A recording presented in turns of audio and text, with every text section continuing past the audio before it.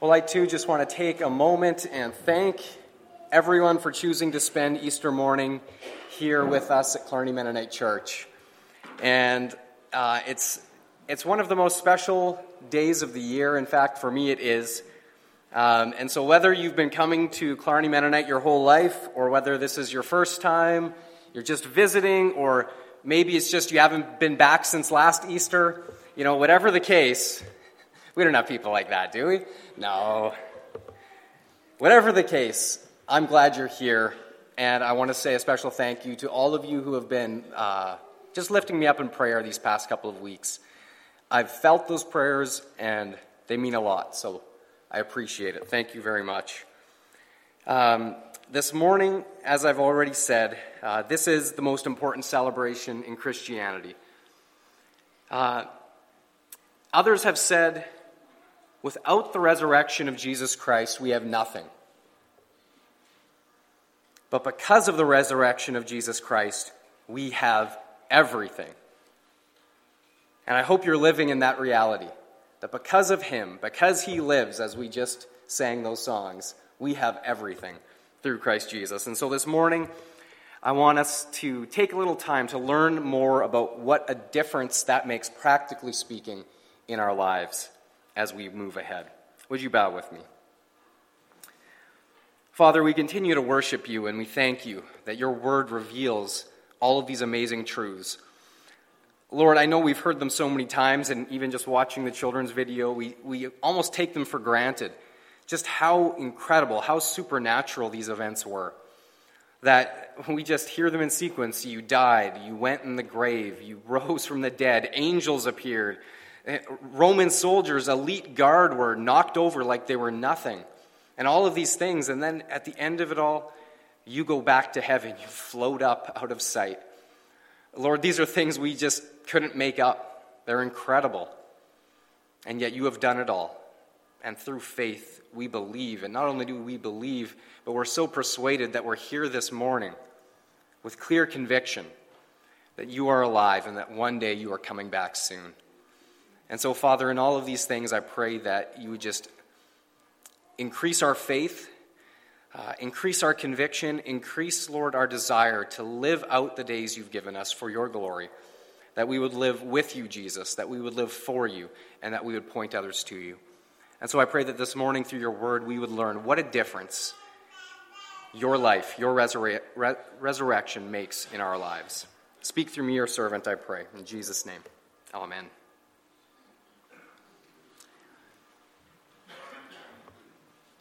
Now, some of you may have also noticed that today is also April Fool's Day. Has anyone else played any pranks this morning, or because it's Easter you are on your best behavior? Yeah? Oh, I see fingers pointing. Well, there's a true story that on April 1st of 1998, the fast food restaurant Burger King, they published a full-page advertisement in an American newspaper announcing the introduction of a new item to their menu, a left-handed Whopper. And this left-handed Whopper was especially designed for the 32 million left-handed Americans. And according to the advertisement, the new Whopper included the same ingredients as the original Whopper, but all the items were rotated 180 degrees for the benefit of their left-handed customers. Well, needless to say, the Burger King corporate executives, they all had a good chuckle, assuming that their April Fool's prank would be obvious to the public. But things ended up getting a little out of hand. Pun intended. And so the next day, Burger King issued a follow-up press release which said that although the left-handed Whopper was a hoax, thousands of customers had in fact gone into the restaurants requesting the new burger. And simultaneously, according to the press release, many others had requested their own right-handed versions. So, left-handed, right-handed, I guess we're all about the same. Now, of course, everyone has had a time or two in their life where they've been played for the fool, where they fell for a prank. But I was interested to learn that this year of 2018 is the first year since 1956 that Easter Sunday and April Fool's Day fall on the same day. First time since 1956. And it strikes me as almost fitting. Because the early church was known to celebrate the fact that on Easter, the greatest prank of all time was played on the devil himself. For just when he had thought that he had achieved victory by having Jesus killed on the cross, it was in fact he who was played for the fool when Jesus burst forth from the grave in glorious resurrection.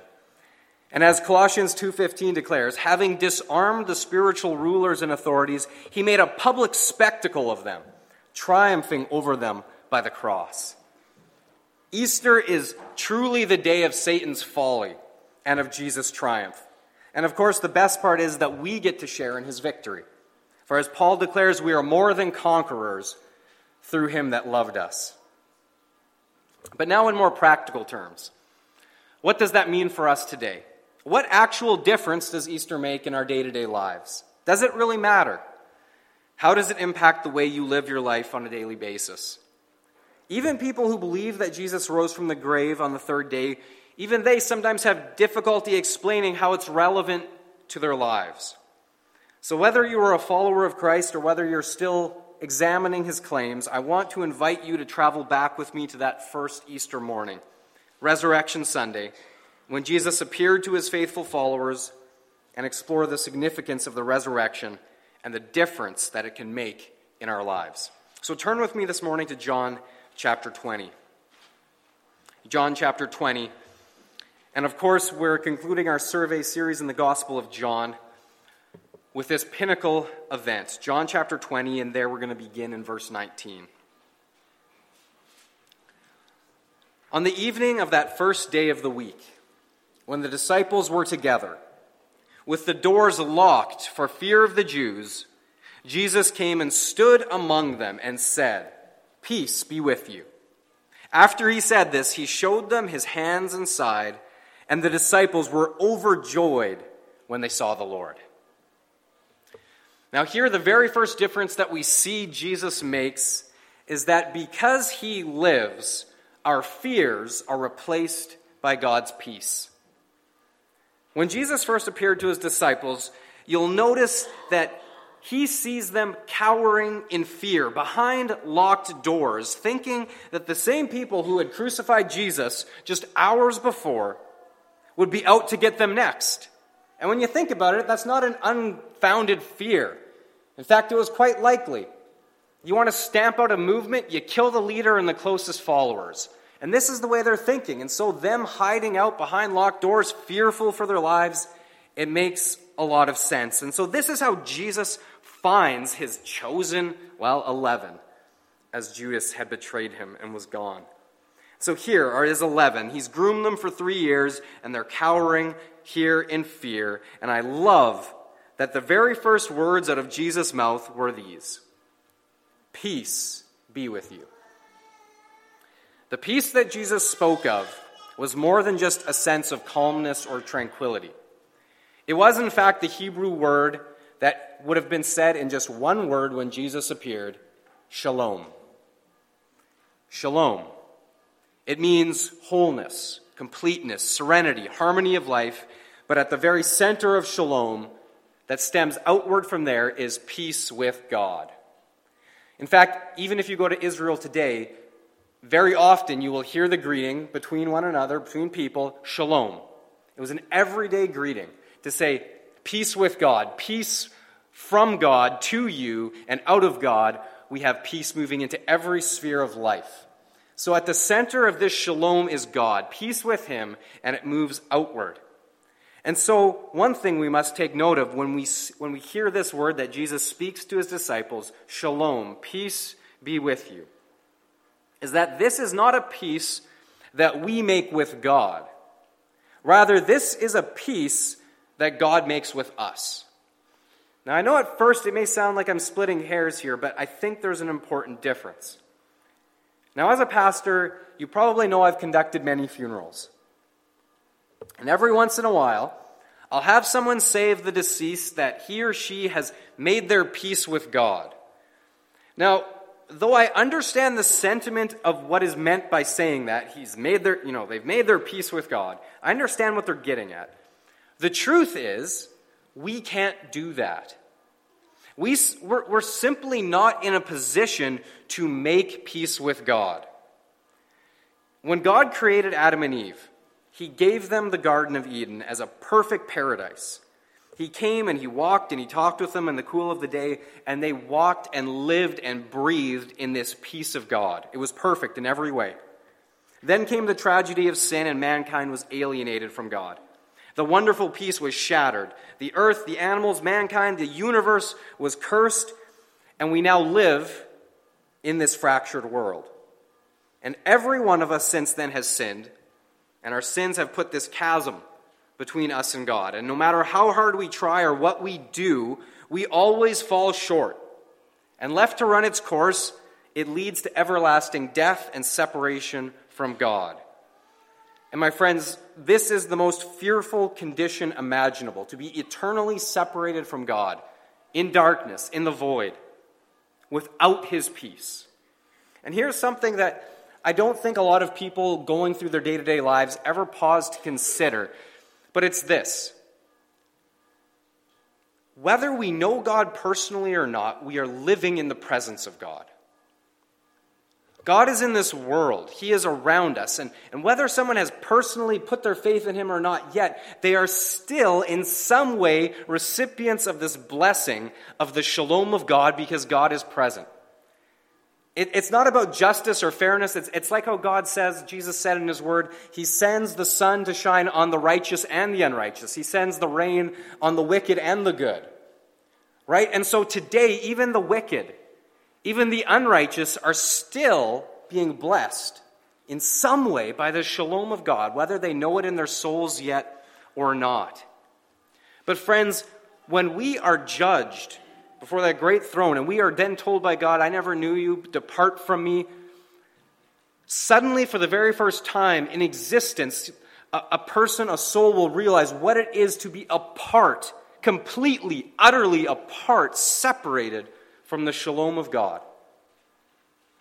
And I don't even want to go there, but in moments where I have tried to consider what that would be like, it terrifies me. Alone without God, without hope in the world, is the most fearful condition imaginable. And so now we return to the fear-filled disciples. You know, they're in this helpless condition. They're afraid for their lives. They're demoralized. Their leader and Lord has just been crucified. They could not demand peace with God. They were in a helpless condition. So instead, notice this. It was Jesus who graciously went and spoke God's peace to them.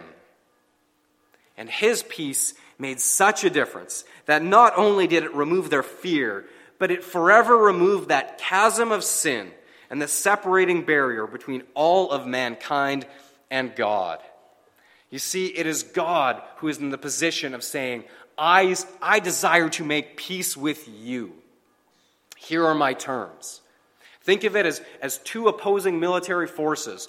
The one is utterly defeated. They have no means of continuing the battle. Are they in a position to dictate the terms of the peace treaty? No, they're not. They're defeated. The disciples were defeated.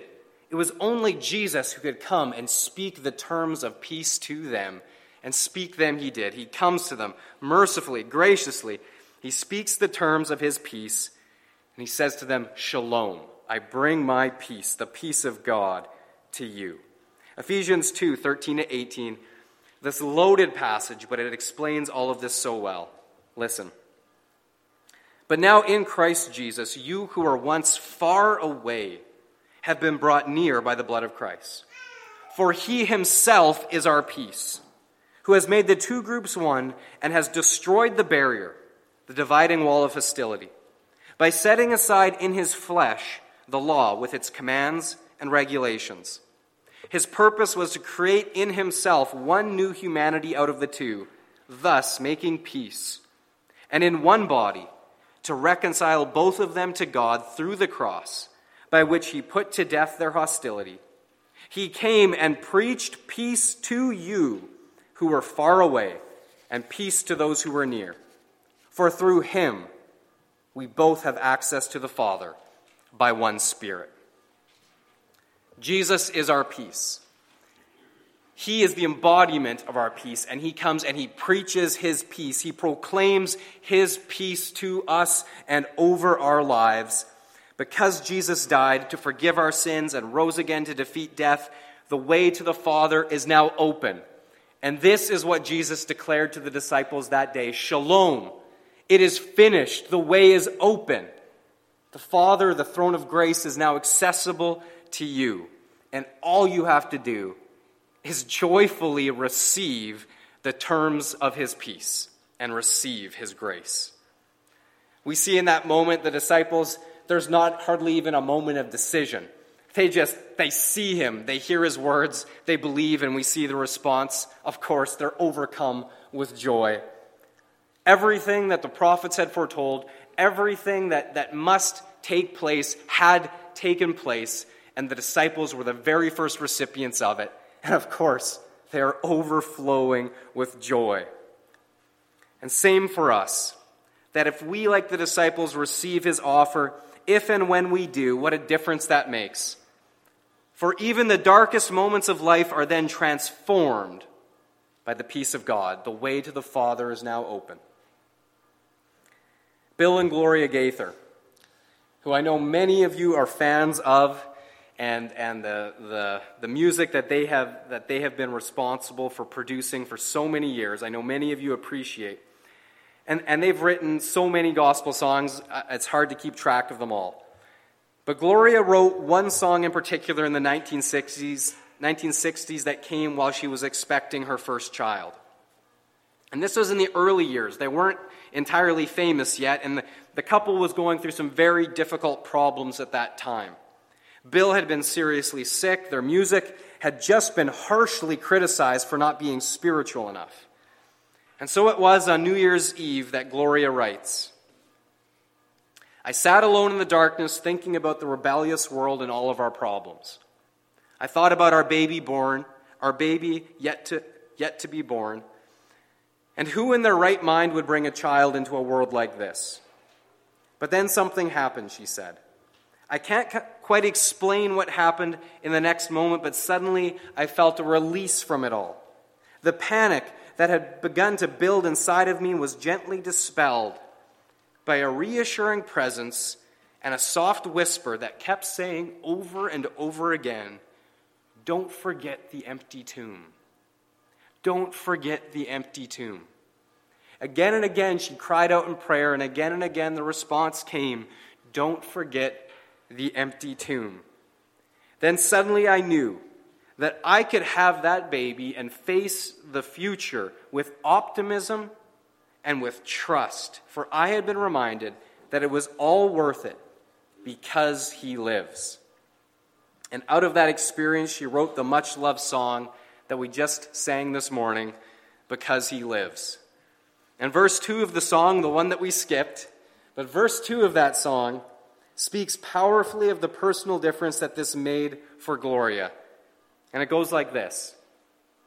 How sweet to hold a newborn baby and feel the pride and joy he gives. But greater still the calm assurance this child can face uncertain days because he lives. And then the chorus, because he lives, I can face tomorrow. Because he lives, all fear is gone. Because I know he holds the future, and life is worth the living just because he lives. Friends, are we living in uncertain times? Are we hearing about things on the news, in politics, around the world that trouble you? I'm not seeing a lot of nodding heads here, but I know I've talked to a lot of you. There's stuff going on that troubles us, and rightly so. There are things happening in this world that are filled with uncertainty, and we have no idea how it's going to all play out. But you know what, friends? We can face those uncertain days with hope and optimism for the future because he lives. It doesn't mean that everything between now and the end is going to be easy, but you know what? It ensures that in Christ, because of Christ, we are more than conquerors. The victory is assured. And so, yes, we hold our newborn babies in hope that no matter what the future holds, because he lives, all fear is gone. And when Jesus got up and walked out of that tomb, he changed everything for you, for me, for the whole world. He did it for the disciples. He did it for Gloria Gaither. He's done it for me, and I know he will do it for you. So what are you dealing with today? What are you afraid of? What circumstances have got you down about the future? Whatever it is, I want you to hear Jesus' words spoken personally to you today. Shalom. Peace be with you. Because he lives, our fears are replaced by God's peace. The second difference that it makes is this: because Jesus lives, our lives have purpose. John 20, verse 21. As the Father has sent me, I am sending you. So here they are, huddled for fear in that locked room. I'm almost certain that even if not spoken aloud, this thought was on every disciple's mind in those dark moments of Saturday and early Sunday morning. What do we do now? We pinned all of our hopes and dreams and plans for the future on Jesus, and he's dead. He's gone. So what do I do with my life now? What do I do without him? And some of them we know would have gone back to their former trades as fishermen. They even dabbled in between. But after all of the incredible things that they had experienced with Jesus, what a hollow existence that would have been. To have gone through everything that they did with Jesus and then just go back to being plain old fishermen. And today there are many people living equally hollow existences apart from Jesus. Invariably at some point I think in every life, people wake up and realize one day, I'm not satisfied. I'm not satisfied by my life. I'm not satisfied by what it offers me. And so they ask themselves questions like, why am I here? What is the point of my life? And this search for the meaning of life has puzzled people for thousands of years, primarily because we begin at the wrong starting point, ourselves. We ask self-centered questions like, what do I want to be? What should I do with my life? What are my goals, my ambitions, my dreams for the future? But focusing on ourselves will never reveal our life's purpose. And we live in a world that's full of navel-gazers. Everyone's staring at their own belly button, so focused on themselves, they can't figure out why they can't see what's going on. A self-centered existence is ultimately meaningless. The only way that the true meaning of life can be discovered is by beginning at the correct starting point. It is not ourselves. The correct starting point is God. Colossians 1 verse 15 says this: Christ is the visible image of the invisible God. He existed before anything was created and is supreme over all creation. Then verse 16 concludes with this: everything was created through him and for him. I want to say that one more time. Everything was created through him and for him. What is everything? What is everything? Does everything include us? Yeah, it does. Everything is everything. Now, I don't know if anyone has ever told you this before, maybe not in these exact terms, but let me be the first then. Your life is not about you. Your life is about Christ. Your life is not about you, it is about Christ. Everything, including you and me, was created through him and for him. Now, some people have been the center of their own personal universes for so long that they'll be offended by this. And so they'll scoff and they'll, how dare you say that, and continue along their not-so-merry way, and all the while wonder why life seems so empty and pointless. And we return again to the disciples, and we clearly see that without Jesus, their lives are ruled by fear and devoid of purpose. But then Jesus comes along and says, peace be with you. As the Father has sent me, I am sending you. And what an instantaneous difference that made. Just like that, a snap of the fingers. Because Jesus was alive, the disciples' lives were instantly transformed from fear to peace. And then not only that, they're given a tremendous purpose, a mission, meaning. And they embraced it wholeheartedly. They embraced it passionately, fearlessly, and they went out to fulfill their commander's mission. And they changed the world forever. Now, friends, listen. I can personally tell you the best thing I ever did in my life was embrace the fact that my life was not about me, but about Jesus. And once I discovered that correct starting point, I now wake up every morning and I know exactly why I exist and what I'm supposed to do with the short time I'm here on earth. It's all about Jesus. It's about living with Him, it's about living for Him, and it's about pointing others to Him. Everything else is just details.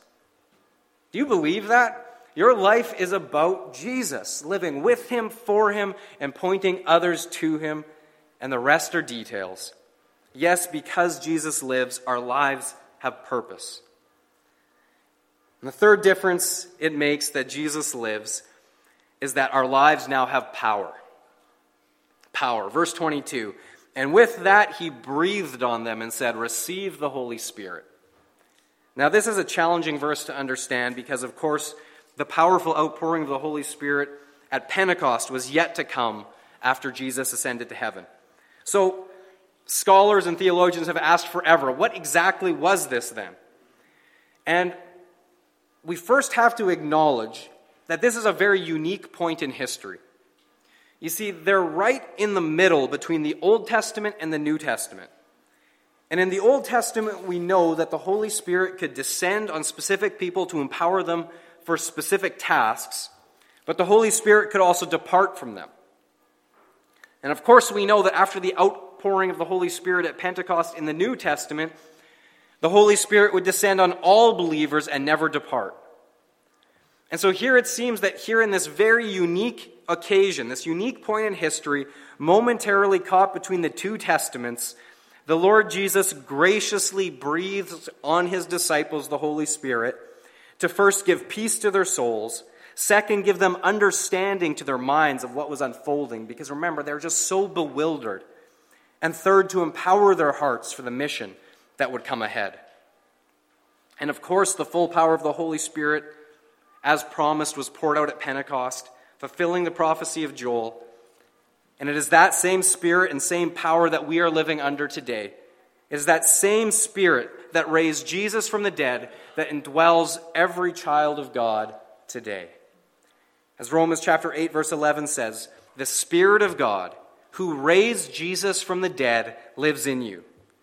And just as God raised Christ Jesus from the dead, He will give life to your mortal bodies by this same Spirit living within you." Do you feel like you have power in your life? Or do you feel like you're weak, you're lacking something? Well, friends, let me tell you, in Christ, here is the word. The same Spirit that raised Jesus from the dead is living in you. So what kind of power is that? What kind of things would that make available to you? Now remember, this is exercised by faith. But as we exercise our faith to believe that the Spirit of God is dwelling, living, breathing, moving within us, as Paul says, since we live by the Spirit, let us keep in step with the Spirit. And this is an ongoing thing as day by day we learn to hear the Spirit's whispers. We step out in faith as the Spirit nudges us and convicts us to go out and do things in Jesus' name. And as we do that, I promise you, you will experience this power. And it will grow in your life through obedience and through faith. And so, friends, because Jesus lives, not only do our lives now have purpose, but by the Holy Spirit, we have the power to live out that purpose and accomplish the mission that Jesus has given each one of us. And now, fourthly and finally, the difference that Jesus makes, because He lives, we have a promise. At the end of this encounter with the risen Christ, John tells us in verse 31, "These things are written that you may believe that Jesus is the Christ, the Son of God, and that by believing you may have life in his name. This is the same promise that Jesus made to Nicodemus on that rooftop in the middle of the night. For God so loved the world that he gave his one and only Son, that whoever believes in him shall not perish, but have everlasting life. All throughout his ministry, Jesus promised life everlasting to those who believe in him. Jesus said so clearly, I have come that they may have life and that they may have it abundantly. It's that abundant life that we anticipate as believers. And many people today hope for a long and happy life, but Jesus offers us so much more than that. He offers forever, eternity, life without end. The promise of life everlasting is the heartbeat of hope. It's what makes anything and everything that we've faced as a church family not only bearable, but it transforms it from something of tragedy to triumph, because we know in the end God is going to reveal the mysteries of what all of this was about, how he was working about eternity, not just everyday stuff, but eternal matters.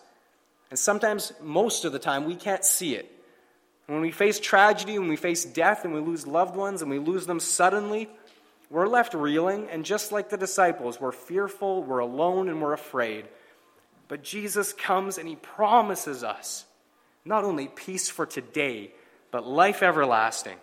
This is the promise that changes everything. I want you to think of it this way. There's a story told of a Muslim in Africa who became a Christian. And he converted to Christianity.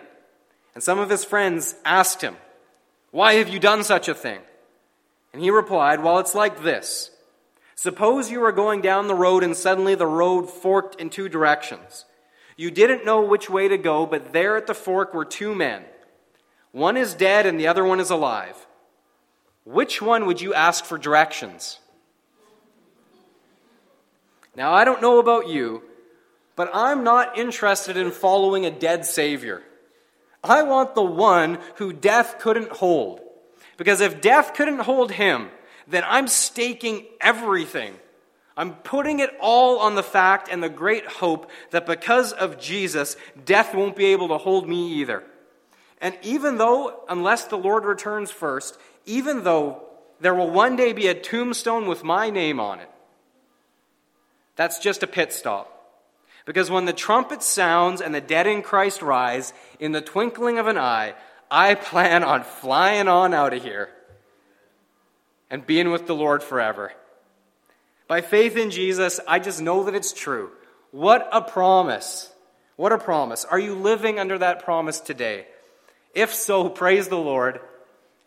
And if not, let me just say to you, God loves you more than you'll ever know. He gave his one and only Son so that you could live forever with him. Apart from him, you die, but with him you live forever.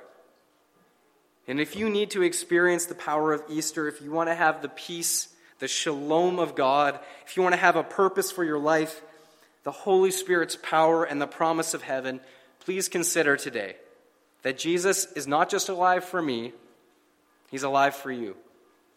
His peace, presence, power, and promise are all available to you right here and right now. Let's pray. Lord Jesus, what a difference. What a difference your resurrection makes. It split history in two. It split the rocks. It split the ground. It threw soldiers to the ground. It tore the curtain from top to bottom. You did it all. And through your life, we have life. Through your resurrection, our resurrection is secured. And because of you and in you, we know that our sins are washed away. And so, Lord, I pray that if there's anyone here today who hasn't just simply said yes to you in faith, believing in you, believing that your death was for them, Lord, I pray by your Holy Spirit, please convict that heart to just say yes to Jesus. I believe. Forgive my sins. Come in. Direct my life, because I know it's all about you. It's not about me. And so, Lord, for all of us today, I pray that we would recognize that we were made by you, we were made for you, and that our lives, oh Lord, are only fulfilled. They only have peace, they only have purpose, they only have power, and they only have the promise in you. And I pray that each one of us would go out in this reality today, because what a difference it makes. And I pray, Lord, that the reality of these truths would make a difference in every aspect of our lives from this day until we see you face to face. In your name I pray, Lord Jesus. Amen.